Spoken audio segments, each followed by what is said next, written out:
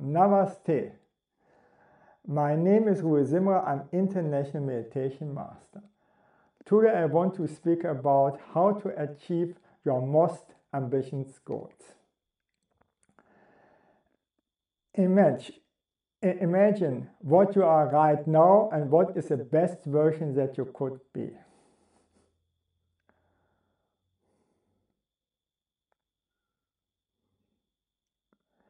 What is the gap between what you could be and what you are right now?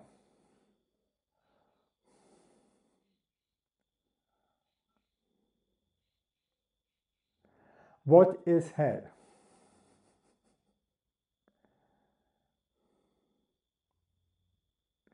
You meet the version you could be and you are very below that.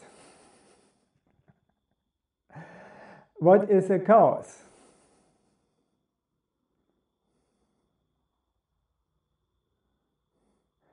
The lack of courage to be 100% all of the time. For instance, at certain times I felt be triggered and abused.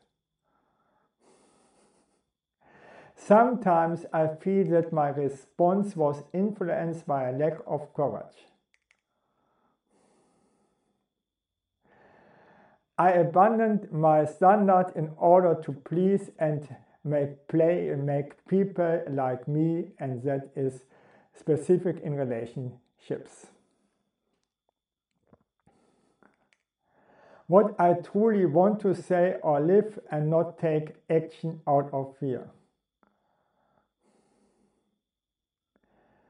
If I would continue to live that, my life would be hell because it was hell at that moment.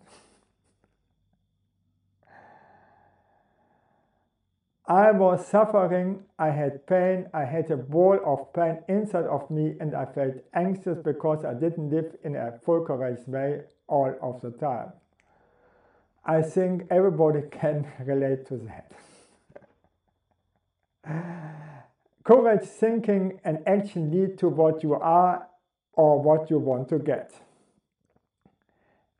If you want to get that courage to do the best action, first you have to heal your inner wounds or traumas. Positive thinking is not enough. Our traumas and inner wounds are holding us back. Otherwise, you never will get that peace of mind. And without peace of mind, you can't act effectively. After healing your traumas, you get more peace in your intimate relationships. You will be healthier and your business will be much better. And I've seen this again and again and again. When I started to heal myself, I had this expansion of energy, abundant peace and freedom because I went inside. First, we have to do the inner work to change our attitudes, emotions, and mind. I don't believe if we would not heal our way of thinking and really heal the stress inside of ourselves that was causing us to have less, we can't be our best version. When I remembered my uncle, who was an executive in the IBM Corporation, and he was traveling every week to France, Germany, USA.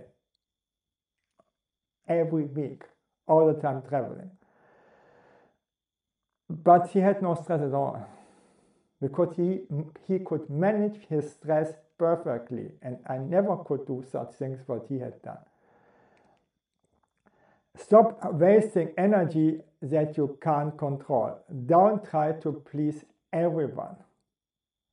Start more to say no to everyone, instead to say yes to everything that is more destructive.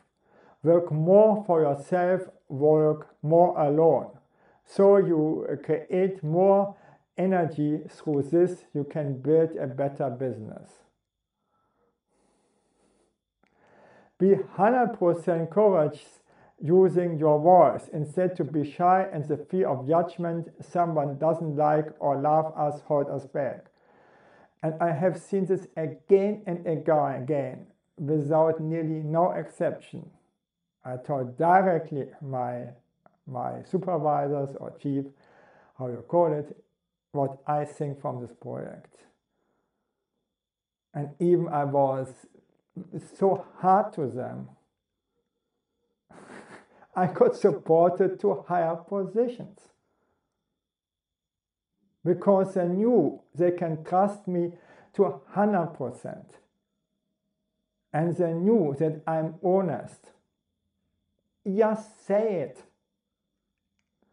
You need clarification on what you want and your goals, and making decisions that are not moving in your direction. We have different drives inside of us that are contradicting our outcomes. And this is quite hard. No? We want to be successful, and we want that people think that we are smart. Then we are in this evil circle that we want to convince everybody because we feel insecure, instead to hear what other people say. And here comes my tip, and it worked 100%. To be the best boss, and this I wanted to be all the time, means that our creativity is to let other people be creative and to encourage them to be creative. The concept is from SIAB, SE, or Gustav Gründgens. It works.